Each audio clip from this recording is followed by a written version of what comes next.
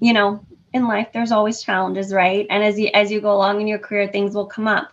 And I would say probably one of the ones that I think that I've encountered have been related to navigating life and work, of making the transition from school to career, and then even within the career, how do you grow and evolve in your career path? Welcome to It's a Material World, the show that uncovers why material science will change the world, with your hosts, David Ye and Puneet Upadhyay. Before we get into the episode, we have a free MSc company database categorized by industry sector, location, as well as internship and full-time titles, so you can find that link in the show notes below. And without further ado, let's get started. Hey everyone, we are excited to welcome today's guest, Dr. Valerie Wiesner, a research materials engineer at NASA. We've been waiting to do an episode for quite a while, and we're so happy to have her here today. Valerie earned a PhD in materials engineering at Purdue, where she researched high-temperature ceramics with the goal of making space travel more routine. She then went on to conduct materials research at two different NASA facilities, Glenn Research Center and Langley Research Center. We are very lucky to have Valerie joining us today because she has experience working in both aeronautics and in space research within NASA. Thank you for joining us today, Valerie. Thank you so much for having me. Yeah, so we've been really excited about this because I think just in general, working at NASA is maybe a dream for so many people, especially like materials engineers. So we were just wondering if you could go through your journey and tell us more about yourself and your path to eventually becoming a research materials engineer at NASA. Yeah, definitely. So my disclaimer will be that, it is not a requirement to work at NASA to know that you want to work at NASA from an early age. That just happened to be the way it worked for me. Sharing from my experience, I've always been really mystified by space travel and exploration. And, I can remember as a little kid seeing the shuttle fly, right? And getting to see that, regularly on TV or just knowing about it. And that there's a lot of really cool space exploration taking place was something that really piqued my interest. And I really was super into astronomy. I'd say stargazing was kind of the gateway for me to get really into space. And so from an early age, like I would take advantage of as many opportunities in STEM, science, technology, engineering, and math, to really help me kind of cultivate and develop, my interest really, right? My passion for space. What's kind of interesting is that for me, I know we're materials scientists and engineers here, but what's kind of funny is for me, it didn't start out that way.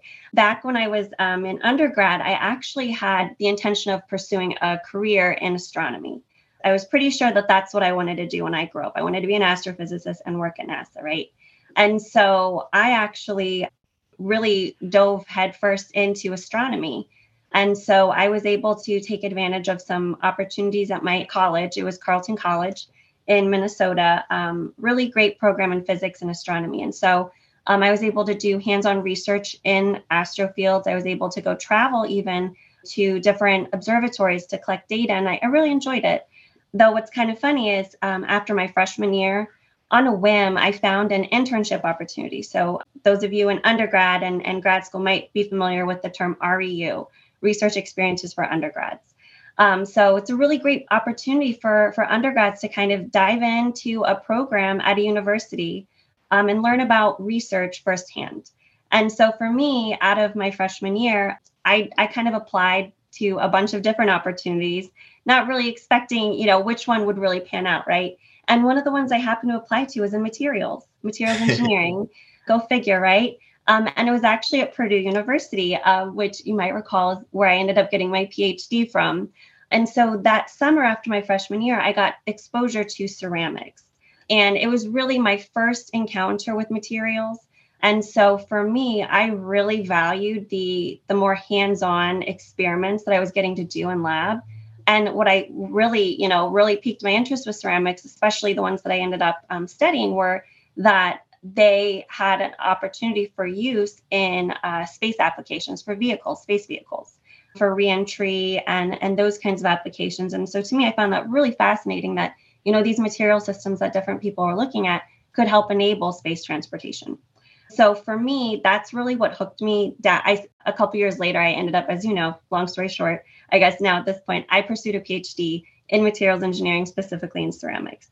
And so I just share that because it's kind of a funny aside that even though I knew I wanted to work at NASA, the position I ended up getting wasn't exactly as an astrophysicist. So now I'm a research materials engineer.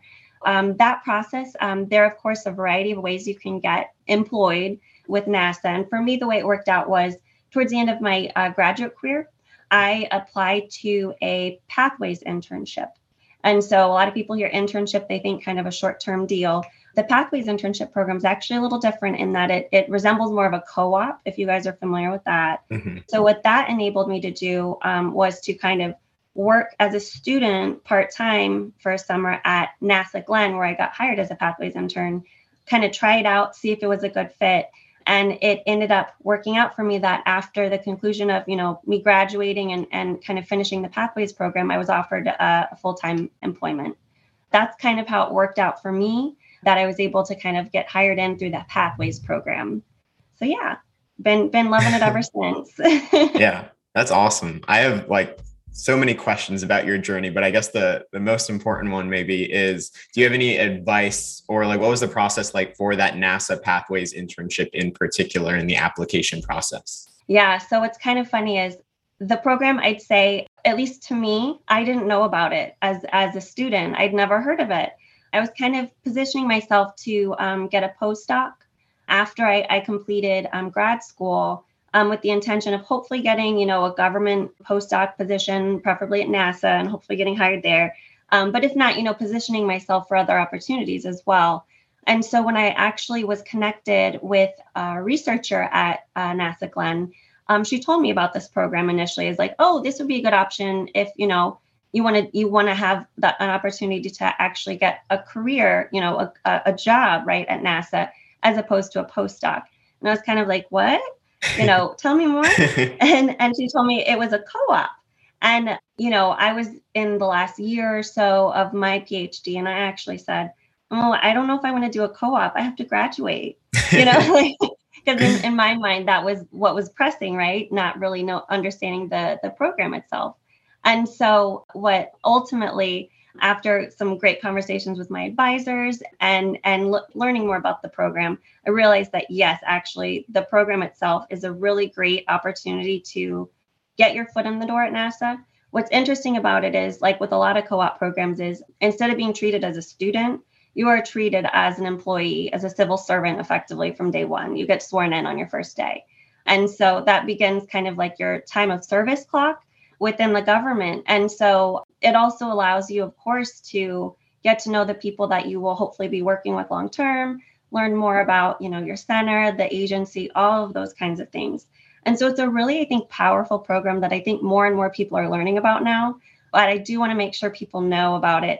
It is a little different from the traditional NASA internship in that it is really a pathway to a civil servant position, if both parties, of course, agree, right? Because at the end of the day, after you graduate, you're a new supervisor and you have to really, figure out it's a good fit to land the job. But odds are usually it's a really good opportunity to pursue a career at NASA.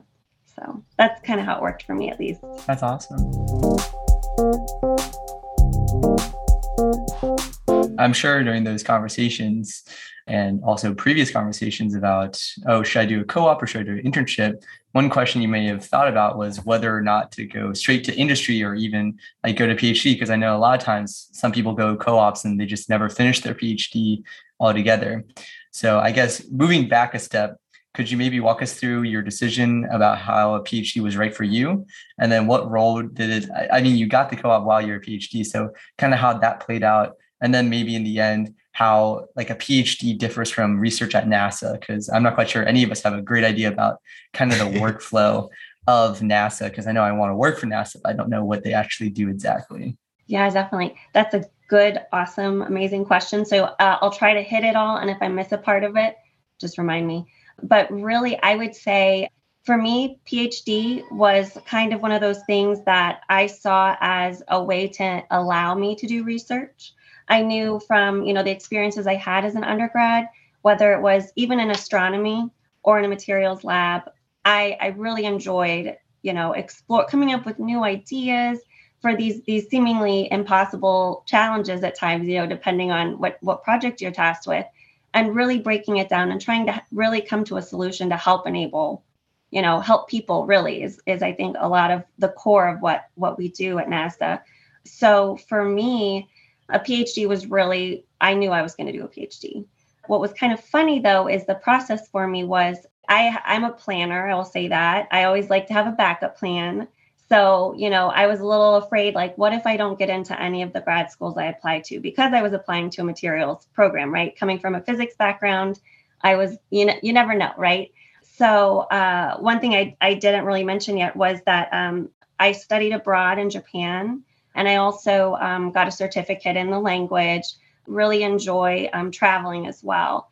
So my backup plan, if you will, was to apply for what's called the JET program. So it's kind of like a Japanese government-sponsored exchange program that allows, recent graduates or others from English-speaking countries to teach and live really in Japan. And so I actually applied to that as sort of, my backup, like I said. And I was really lucky that I ended up getting not only a grad school offer or several that I could pick from, I also got the opportunity to go live and work in Tokyo, Japan as an assistant English language teacher and translator. And so it was one of those like sticky situations, like, what do I do? I really want to go to grad school, but this other opportunity sounds really cool too. And so it worked out that, I informed the graduate chair at Purdue, like, hey, I have this opportunity. Any advice? And so Purdue was really great. The department was really, supportive and enabled me to take a year off effectively and delay the start of my graduate program and go teach in Japan. And I share that mainly because I think a lot of people do have that image that, after undergrad, I have to go to grad school. If I stop and do something else, I won't go back. And, for some people, that's true. And that's okay, right? But, there are other routes. I have to say that year for me was really, really important because it allowed me to do something that wasn't, so STEM focused and, what my career ultimately ended up being. Let me sample something else and also experience and live in a new culture while traveling. I got to do a lot of traveling, which was really, really important, I think, and formative for my life experiences. And so from there, I think it really helped me also recognize that, research is what I want to do for the rest of my life, or at least for the foreseeable future. So it really helped me get excited really for grad school too. It was kind of like a little mini break, if you will. So that's how it worked for me. And so then when I got to, I flew back from Tokyo, Japan, and within, I think 3 days, I was moving into my apartment in West Lafayette, Indiana, right? And so the culture shock was real, but it was just a fantastic experience, I think, getting to live abroad. And then, really it helped me motivate me, I think, to dig down deep and get a PhD and go to grad school in materials. So from there, what was the next part of your question again? I was like, that's how I got. Yeah, that's great. And so you kind of explained how'd you figure out about why the PhD was right for you. And so now the evolution of that is, how did the PhD help you get to NASA? And then when you were at NASA, how did research in a lab versus NASA compare? Yeah, definitely. So I will say you do not have to have a PhD to work at NASA. That is not the case. So I do want to make sure all the listeners know that it's not a requirement.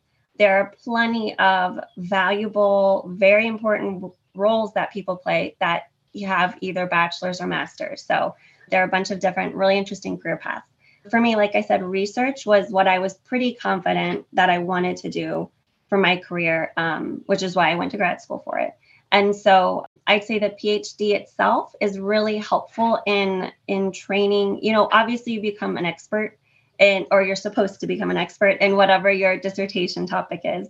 And also another thing that I think the PhD does that most people don't recognize is it really helps you learn how to tackle problems and think and, really approach things from a very scientific perspective, really. And in doing so, it really positions you well to tackle any problem.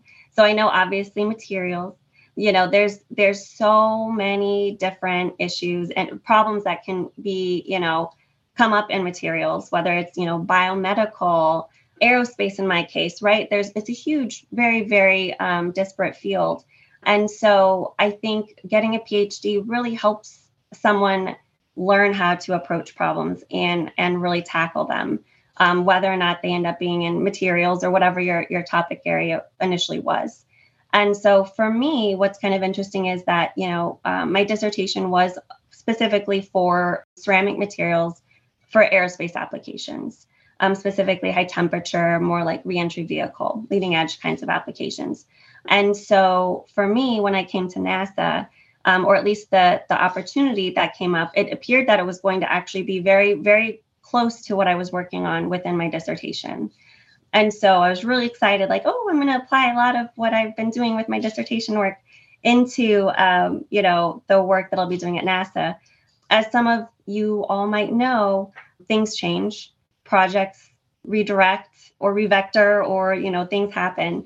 And so it's kind of funny is when I actually ended up starting my position at NASA a number of months later, the project that I originally had the intention to support no longer really needed me. And so it really, at first I was kind of like, oh no, what do I do? Right. And so this is kind of an example of, the PhD, it helps you approach new problems. And so for me, I was able to, similarly with ceramics, I was able to kind of revector a little bit and tackle a new project that was more related to ceramic matrix composites in an aircraft turbine engine environment. And so that's where I really jumped in at NASA. And I'd say for the most part, the experience from research and grad school to NASA is all pretty comparable in the sense that, working in lab, doing a lot of the materials characterization. The big difference I would say is at NASA, there are more people to help. So when it comes to some of the activities that I would maybe do as a grad student, like polishing, I think a lot of folks remember that, prepping samples for different characterization methods. At NASA, we have really great staff that can help us either train us to do it ourselves or, help us and accomplish some of those activities for us. But I say by largely, research was the environment is a little different, but the way research is done, it's all very similar. So that's been my experience so far. That's super fascinating. And it seems like in your career journey, a common theme that's played a vital role is like networking or just chatting with people who you really respect and who you value. And it's something that we've really emphasized in previous episodes. But one thing that I wanted to key in on here is the impact of professional societies on your career. And I was wondering if you can talk to that a little bit more and just how, like, what they offer and how that's valuable to materials engineers. Yeah, definitely. As you said, networking can be very helpful and important, I think, no matter what career path you take. For me personally, the societies that I've been more active in, of course, ceramics, right? So I've been pretty active in the American Ceramic Society. I started in that society. If you guys are familiar with Materials Advantage, it's a really common membership, right, for undergrad and grad students. So the American Ceramic Society, or ACERS, is one of those memberships that's included in the Materials Advantage. There's also ASM International, which is another society I've been involved with as well. Since coming to NASA, another society I've gotten more involved with is the American Institute of Aeronautics and Astronautics. So that's AIAA. And so as the name implies, there's nothing about materials on that title, right? So it is geared more towards the aerospace industry as a whole, and materials and structures being an important part of that. So there is, of course, the technical committee and activity involvement within the Society for Materials. But those are kind of the three major ones that I've been involved with. What I think is really important about networking is for my job, right? Collaboration and outreach are some of the activities I get most enjoyment out of. I really enjoy working with people on different problems. And so networking, especially in a conference environment, or even working with folks in a professional society, many of the collaborations that I have now I actually developed through interactions with people at conferences or the professional societies. And some of them date way back to when I was actually a grad student, which is kind of funny to think, right? And so I think those connections really help down the road. And they also give people like myself perspective on what other people think are important to pursue and on different approaches of looking at, similar problems. So I think professional society involvement can't go wrong with it. That's for sure. And another thing I think that's also important with networking in general is that, it really helps give perspective on, other people's career paths. And so for that, whether or not, obviously, I'm sure mentoring has come up or will come up in your podcast. And so I can't underscore the importance of, having a mentor or finding a mentor. And networking in a professional society or conference environment really lends itself well to finding different people who might have career paths that, hey, you look at and you're like, I'd like to learn more about that. And I think it gives a really good way for folks to connect that way and maybe form mentoring relationships that can last longer than, just a conference. So those are some of the key, I think, benefits I see with networking and especially professional society involvement. Now that you've told us so much about yourself and how you got to where you are, we would love to talk to you about the science that you do in your day-to-day. So this is a material that you worked with. You called it ceramic matrix composites, or CMCs, which are preferred in high temperature applications like aircraft engines specifically. Could you kind of go into CMCs and the characteristics that make them preferred in these applications? Definitely. Yeah, so that's right. Ceramic matrix composites offer a lot of potential in the aviation industry and aerospace and as a whole. What's kind of funny is when a lot of people hear ceramic, they might think of, like a coffee cup or, other day-to-day objects that tend to be more fragile. They don't really think about jet engines, right? And so what's kind of exciting about, ceramic matrix composites or CMCs is that, really what it is at its core, it's basically a combination of ceramic fibers embedded within a ceramic material. And those ceramic fibers are incorporated to help improve the mechanical performance of the CMC part. And so right now, silicon carbide is really one of the leading material systems of choice right now for aviation. And what makes SiC CMCs, so silicon carbide, you got to abbreviate everything, right? So we would say SiC, so SiC. So if I say SiC, I'm referring to silicon carbide. Appreciate that. Really, right. And so what really makes, silicon carbide CMCs appealing for aviation is that they're about a third the weight of traditional metal alloys used in gas turbine engines. What's more is that they can withstand much higher operating temperatures compared to some of the metal alloys being employed, meaning ultimately that less air from the flow path of a jet engine needs to be diverted to help cool the hot section components that are there. And so by that, the engine can really operate more efficiently at higher thrusts, resulting in, an aircraft engine that is more fuel efficient and having lesser emissions, which obviously is great. And so to kind of put that in perspective, there have been studies shown that, this shift in materials could help improve engine efficiency by about 6%, which doesn't sound like a lot.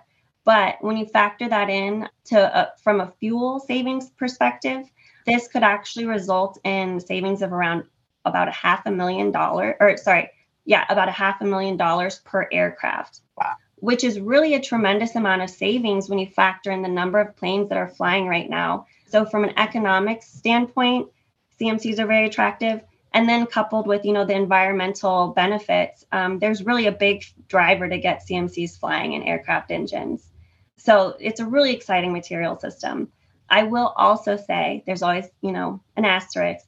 As you might expect with just about any new technology, there's always a challenge or two.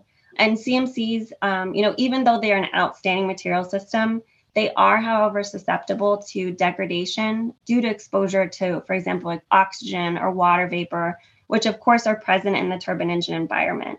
So at these high temperatures, for example, water vapor can effectively attack the silicon carbide CMC, causing oxidation and volatilization of the outer surface layer, leading to recession, which, isn't great. And that can obviously lead to failure ultimately.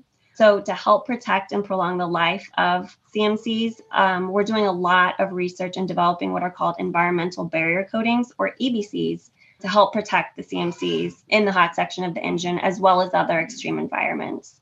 So that's kind of, I'd say, in a nutshell, CMCs offer a lot of potential and are being flown right now. There are aircraft engines with them being applied with the use of EBCs, or environmental barrier coatings. That's really cool. I was just wondering, are there any other like drawbacks, or like what is kind of the main inhibitor in terms of like seeing CMCs in like all aircraft engines? Is there any like process related challenges, or like from the cost side? I heard maybe that's still something that needs to be figured out, right? Yeah. So as you can imagine, these materials having higher melting temperatures and among other things can make them more challenging to process. That being said, GE Aviation, they've kind of really almost championed the development of CMCs from an industry perspective, in that they've already done a lot of the scale up to enable CMCs to be applied in aircraft engines.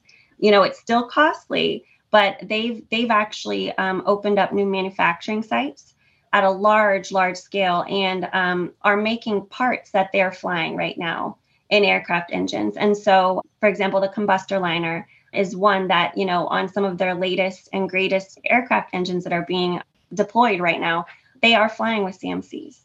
And the hope is that with further development of some of these environmental barrier coatings, or other maybe even processing benefits that we can come up with, we'd be able to really open the floodgate, if you will, to help enable ultimately, I think, I'll say kind of one of the holy grails of CMCs in the aircraft turbine engine would be to be able to enable them as a turbine blade.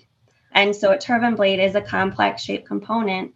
And so there are design challenges that are being worked right now to help overcome that. But, so I will say that CMCs, it's exciting because they're being implemented, and there's still a long way we can take them to really fully utilize the benefits they could offer in aviation. For CMCs, that refers to a pretty wide range of material. It's just the composite, ceramic composite.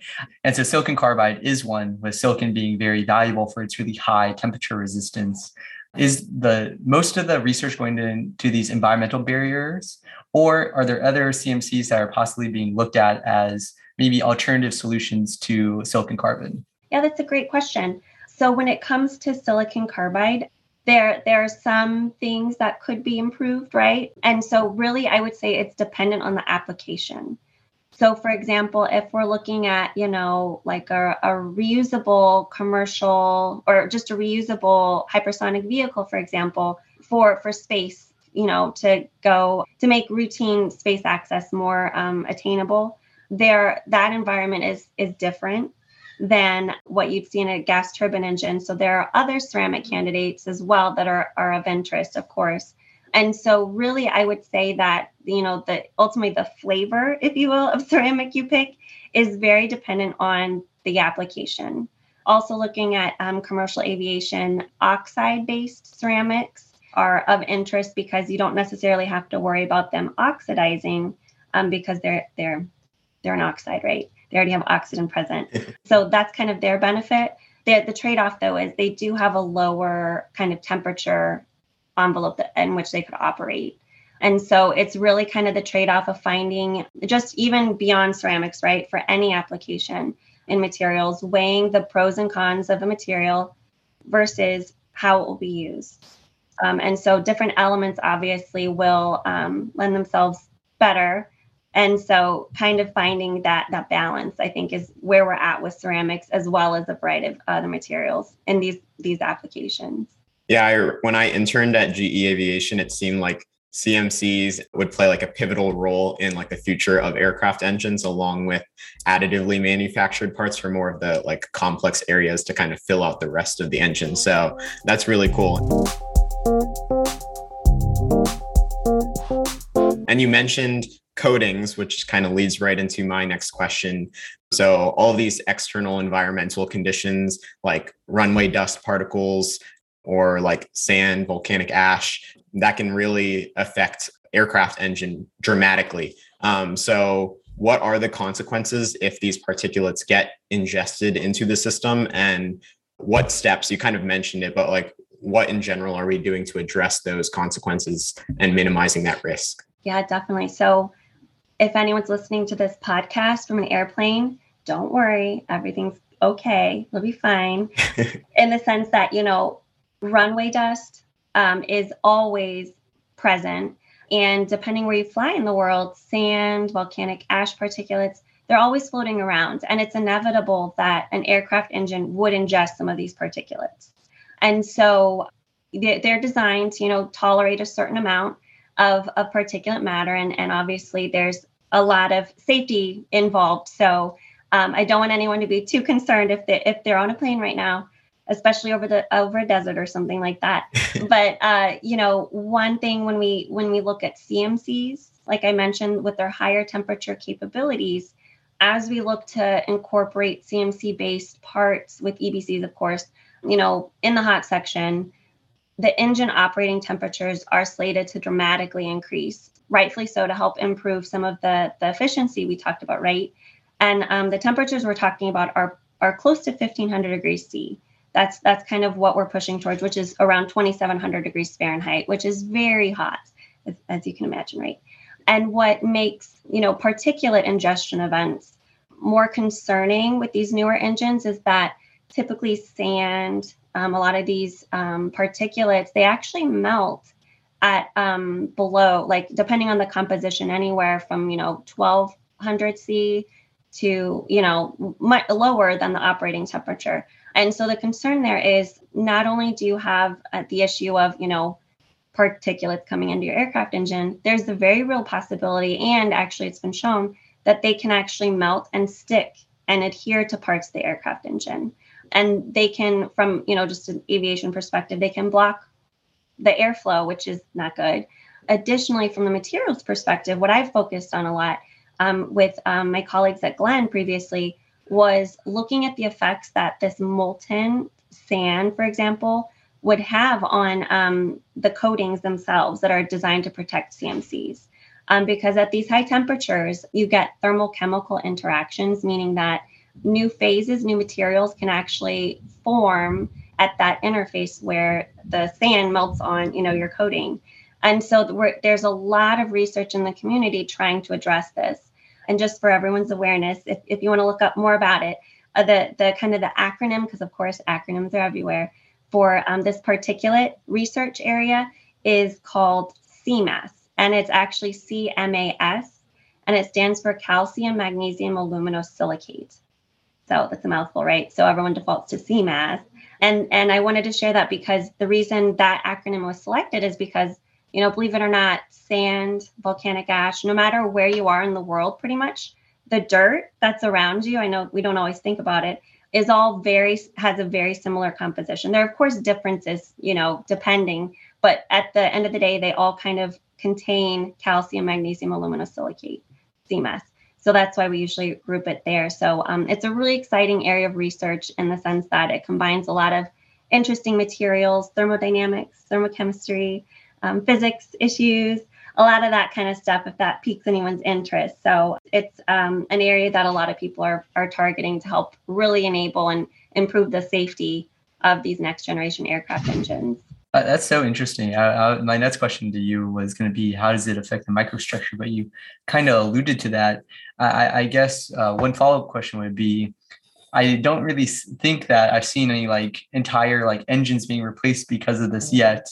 Is there have we started to research at what point maybe the barrier should be changed or something should be replaced? Or are we trying to just right now understand how it affects it? And potentially it could be a non-factor for the lifetime of the plane currently, but maybe it would have other issues in certain use cases. Yeah, there's been some really interesting, I say, studies. And really, so particulate ingestion events have actually been a problem ever since aviation, really, especially with the jet engine. And there have been well-documented events. I can think of some from the 70s and 80s that have caused significant issues with aircraft. And, back in, I think it was around 2010, some of you might remember there was a volcano eruption in Iceland, and they still sometimes have issues with this. This one in particular, the eruption went on, and the way the volcanic ash plume traveled, it basically covered continental Europe and effectively shut down airspace for almost a week, commercial and military. And so because, like you mentioned, how much an aircraft engine can tolerate, it's not super well understood. And so there's been a lot of effort, especially since that particular event, to understand, right? There have been some scaled studies. So I think it was around 2014, NASA was a part of a larger scale effort called VIPER, which was the Vehicle Integration, I think, Propulsion Research. You have to fact check me on that one. But it was a larger scale ground demonstration of a commercial engine, and they effectively fed volcanic ash through it and ran a bunch of different simultaneous diagnostics to see how it impacted performance. And so that's one example of a very high scale, like a very, we're working with an aircraft engine to understand what's happening when ash is being ingested. Then on the opposite end of the spectrum, you have more where I kind of play a bit, is what's happening to the material, right? So at a microstructural level, what materials are going to form, what is that going to do to the engine? How much is needed for that reaction to take place? Does it help us? Does it hurt it? All these questions, right? You have to kind of get to the bottom of. And I think that's where research is so fun, right? No matter what end of the spectrum you're on, I think it's really important to keep, the bigger picture also in mind to help tackle and help us really enable these materials and get to the point where we have a good understanding of, oh, this volcanic eruption, it's no big deal, go ahead and fly, or don't go there, or reroute to somewhere else, right? So that's, I think, kind of where it is right now. So there's still potential. There's been interesting work, but there's still some room for improvement, if you will. Yeah, it was interesting. One thing I learned during my internship was that for like aircraft engine manufacturers, the industry as a whole, a significant driver of revenue is actually like the maintenance side of things rather than the sale of the engine itself. And now it kind of makes sense that like there's so many considerations, and sometimes you have to replace components and just ensure that it meets all of the safety standards, since it's such a heavily regulated like market and environment. So that's really cool. Yeah, that'd be pretty cool if it turns out that volcanic ash helps. So all the finishing processes, you throw a bunch of ash in your engine right before it flies. See what happens, right?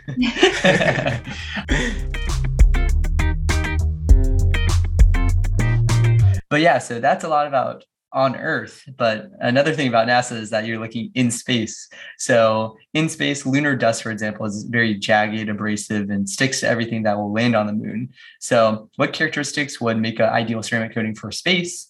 And kind of walking through how do we kind of almost design for a completely new environment that we're not currently on? Yeah, definitely. So one thing I think that's helped me, for example, with my research was, starting and looking at the effects that volcanic ash, sand, those kinds of particulates have in an aircraft environment. What about the other extreme environments out there, right? Like lunar dust, for example, like you said, is a really tricky design challenge for a lot of, the efforts that are being made to enable a sustainable human presence through the Artemis missions that we're really championing right now. And so for me, what I recognize that as a design opportunity, really, it's a challenge and an opportunity, is that ceramics, for example, I mentioned people usually think of ceramics as being brittle, but, there's a wide design space of advanced ceramics that actually have very impressive mechanical properties, depending on what kind of application you're looking at. And so for some of the ceramic coatings, I've kind of come up with the idea that, on Earth, we're using a lot of ceramic coated parts in really aggressive applications like, deep sea drilling, mining, machining, and ceramics have really proven their mettle there. So I think that no one obviously, or to my knowledge, and I think most people would say, no one has sent ceramics to the moon for protective purposes. And so the idea being we can look to some of the ceramics that are being used in these more, terrestrial, earth-based aggressive applications, how can we learn from those and help them, or help learn from them to help us learn how to enable them on the lunar surface in different applications? And so there are some ceramics that offer pretty impressive erosion protection as well as wear from particulates. And so we've been kind of looking at those particular ceramic compositions and trying to kind of tailor them and develop them for applications on the moon to help protect, whether it be like a lunar rover vehicle, a habitat, or a landing vehicle, trying to come up with ways to help improve a lot of the performance of these kinds of technologies. And so from there, the idea being that with these ceramics, we'll be able to offer a longer life, a use life, right, on the moon compared to some of the materials that are being used right now. Wow. That kind of leads me to my next question. And we mentioned in a previous call, you and I, that we're going back to the moon and we're going to make it more sustainable this time. And so I was wondering if you could kind of talk to that a little bit, like what role does materials engineering play in helping NASA achieve a more sustainable lunar mission next time? Yeah, definitely. So I love that question for a lot of reasons. But, as a materials scientist and engineer, there's so many different, considerations we have to make when we're looking at different applications, right? And the way I think a sustainable lunar mission really offers a lot of potential for materials that haven't been explored before, mainly because we just really haven't had that many opportunities, right? Haven't had a crewed mission to the lunar surface since the early 70s. And so this time going back to the moon, I think everyone, not just NASA, but I think a lot of people agree that it'd be fantastic. We should really make this opportunity to make a sustainable presence, to enable us to go back more than once, right? Instead of a one-off. And so materials really, I think, are kind of a key enabler there, in that we can ensure that the material performance can be improved by looking at some of, since the 70s, right? There have been a lot of advances in materials design and development. And so looking to those kinds of opportunities to prove out some of these newer materials, I think will really help us get to the point where we can have a sustainable lunar presence. And so right now we're really putting in place a plan to help us kind of vet some of our new materials. For example, there's several upcoming missions that we have what's called the Commercial Lunar Payload Services, CLPS is what we call it, where commercial entities will actually be sending payloads up for us to the lunar surface, where we can actually deploy some of our materials in the lunar environment and see how they behave. Because as you can imagine, with materials, it's really important to test them. And replicating the lunar environment on Earth is really hard. So being able to send materials up there directly, I think, is going to be a really cool opportunity to get a better understanding of how these materials can really help enable our missions that are coming up on the moon. I was about to ask, you don't have to go into much detail, but I was going to ask what that materials development and testing process looks like when you're operating in the space conditions. I don't know to what extent you're allowed to talk about that. Yeah, so I can talk about that. So obviously from the lab scale to full implementation, you've got to vet the material as best you can, right? And when you work with these more harder to replicate, whether it's space, even a gas turbine engine is a pretty aggressive environment too, right? So the way we usually look is a lot of times it starts more of at the coupon level, right? We'll do smaller scale tests, whether it's mechanical, looking at different, environmental concerns. So for example, with the ceramics work for coatings for lunar applications, we're looking at, wear and erosion, as well as stability under cryogenic temperature. So the lunar surface it can be hot or cold, depending on if you're on the sun side or in shade. So being sure that our materials can tolerate those kinds of quick thermal changes are really important. And ultimately, for my activity, what we've kind of targeted as a demo article, if you will, is looking at, for example, lunar lander vehicle. What would happen if we coat it, a lunar landing, like just a leg, if you can picture, Apollo, the Eagle, the kind of the spider-like legs, right? if we coat that with the ceramic, what will that help us enable a reusable landing vehicle? We're not at that point where we can actually put it on a landing vehicle. But some of the next logical tests we're trying to put in place are, from a processing side, can we coat something that large? Because the legs, depending on the concept, are, up to 10 feet tall. How would we, address that? And then add the different loading events. So landing obviously is an impact event. So will our material be able to handle that as a coating? And then, of course, lunar dust, like we talked about, that's kind of the big focal point for us is with the landing, when you're that close to the engine, so you get like a rocket plume, and that plume kicks up a ton of ash. And so the particles themselves can be going upwards of 2 kilometers per second, which is just unreal when you think about it. Super fast, right? So very aggressive environment. So one thing we're kind of grappling with right now on Earth is how do we replicate those kinds of particulate speeds and basically shooting them at our materials. So we're looking at different ballistic tests to help kind of understand, material performance under those kinds of conditions. So that's kind of more of a mid-grade test, I would say. And so the idea being we kind of work our way up to the point where, okay, we've at least checked all these boxes that we can kind of hang our hat and say, we think it should be able to tolerate a lunar environment. And that's just kind of how it works, I think, across the board for a lot of materials technologies. You got to kind of prove it out at the lower level and then kind of make progress to demonstrate that it can handle, the ultimate application. Yeah, I didn't think about trying to coat a 10-foot leg, especially when you're trying to cover all surfaces evenly to make this perfect coating, or else you could run into issues. So that sounds very difficult. It's fun. But yeah, talking about that, it's like challenges and things such as this are inevitable in no matter what field you go into. And especially when you go to space, I feel like there's going to be a lot of challenges, but a lot of challenges lead to personal growth. And so as your role as a research materials engineer at NASA, could you kind of explain maybe one or two of like the hardest challenges you've overcome and how that kind of affected your personal growth as well? In life, there's always challenges, right? And as you go along in your career, things will come up. And I would say probably one of the ones that I think that I've encountered have been related to navigating life and work, of, making the transition from school to, career. And then even within the career, how do you grow and evolve in your career path, right?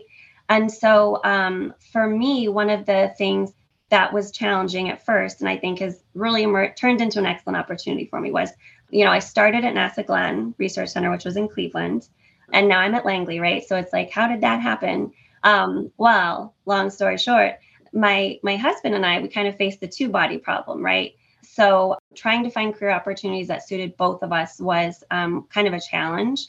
And we wanted to be, of course, living in the same location.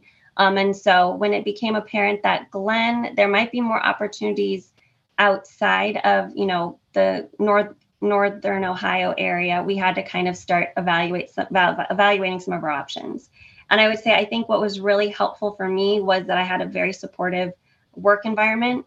I was pretty open with my supervisor about, what kind of opportunities could there be in other places. For example, Langley, NASA Langley, since my husband had some career prospects there. And so navigating that, switching centers, because I admittedly didn't have any plans to leave Glenn. I thought I was going to be Glenn forever. And so, the realization that, I may have to switch centers and, this will impact probably the research I do. Because each NASA center does, we all collaborate and work on problems together, especially in materials. That being said, each center does kind of have its core competencies, right? And so coming to Langley, I had to kind of get, it was like starting over again in a sense, right? Like figuring out the lay of the land, what people do, what research is available and, interesting to me. That was kind of a challenge, trying to figure out where I could fit. And looking back, it's one of those things, hindsight is 20/20. Because at the time I was really nervous, like, oh my gosh, what if I can't find anything interesting to work on, which is kind of hilarious because I work at NASA and we do so many cool things, right? So, I think learning, getting the experience and opportunity to be adaptable in a professional environment, I think is really, really a good opportunity for anyone. And so I think the challenge that I faced was identifying what areas would be, where can I make an impact? Where can I help people, right? And thankfully, Langley has a really strong, obviously, heritage in materials, especially for extreme environments. So I was able to really, I think, dive in and really work with really great people. So that's been, I'd say, a really rewarding experience for me. So yeah, that's one challenge. Did you want another challenge? No, I think that's good. Okay, cool. No, that's definitely very important to consider, because I think from the student side, there's just, for material science specifically, there's just so many different potential options. And then even within the aerospace industry, it's such a vast field that you can be a systems engineer, or process engineer, research engineer. So I think that was very helpful. And you've already shared so much advice for us and our listeners, but to kind of wrap up this episode, do you have maybe one final piece of advice for MSCs who want to pursue a career at NASA or in the aerospace industry as a whole? Yeah, definitely. I was going to say, I'm super biased, right? Working at NASA in aerospace materials. I really think now is the most exciting time to be a materials scientist and engineer in aerospace, because of all of the amazing, amazing opportunities there are for using materials or looking at materials in different ways for different applications, not just on Earth. We're talking Moon, Mars, beyond, right? And so that alone, I think it's just a very, very exciting time to be in materials. And so my biggest advice really would be to keep an open mind, kind of, along the lines of the challenge I just shared. And even, earlier on in our conversation, keeping an open mind to new opportunities, I think is really important and will help you no matter which career path you take, whether it's in industry, academia, government, that kind of thing. Even if you decide not to go into aerospace, which I'm come on, aerospace material is the best, right? But I think keeping an open mind to new opportunities is really going to take you far, because at the end of the day, if you try something, even if you're not, for sure about it, for me with materials back when I was an undergrad, you never know where it's going to take you. So I would just say, keep an open mind. I love that. I feel like you're trying to convince David and I to also join the aerospace industry. It's fun, guys. It's a really fun way. You're doing a good job. But yeah, thank you so much, Valerie, for joining us today. That was a wonderful episode and I learned a lot. So we really appreciate you having you on the show. Thank you again. It was really fun talking with you guys. As a materials engineer, we can make an impact in nearly every single industry. But with that versatility comes a lot of options to choose from. So if you have no idea which position or industry is right for you, you're not alone. I've been there, done that. But just for a moment, imagine narrowing down your ideal role and company within the week. Imagine being able to secure your dream offer without having to apply to hundreds of job openings. Our online course, MSC Academy, includes video testimonials, resumes, interview prep, and mentorship from materials engineers who have been in your shoes. We also connect our members with companies and industry professionals in our expansive network to help accelerate your job search process as much as possible. To learn more and get started, simply click the link in the show notes below. And if you enroll within the next 24 hours, we'll add 3 bonus career-related resources. I hope to see you there.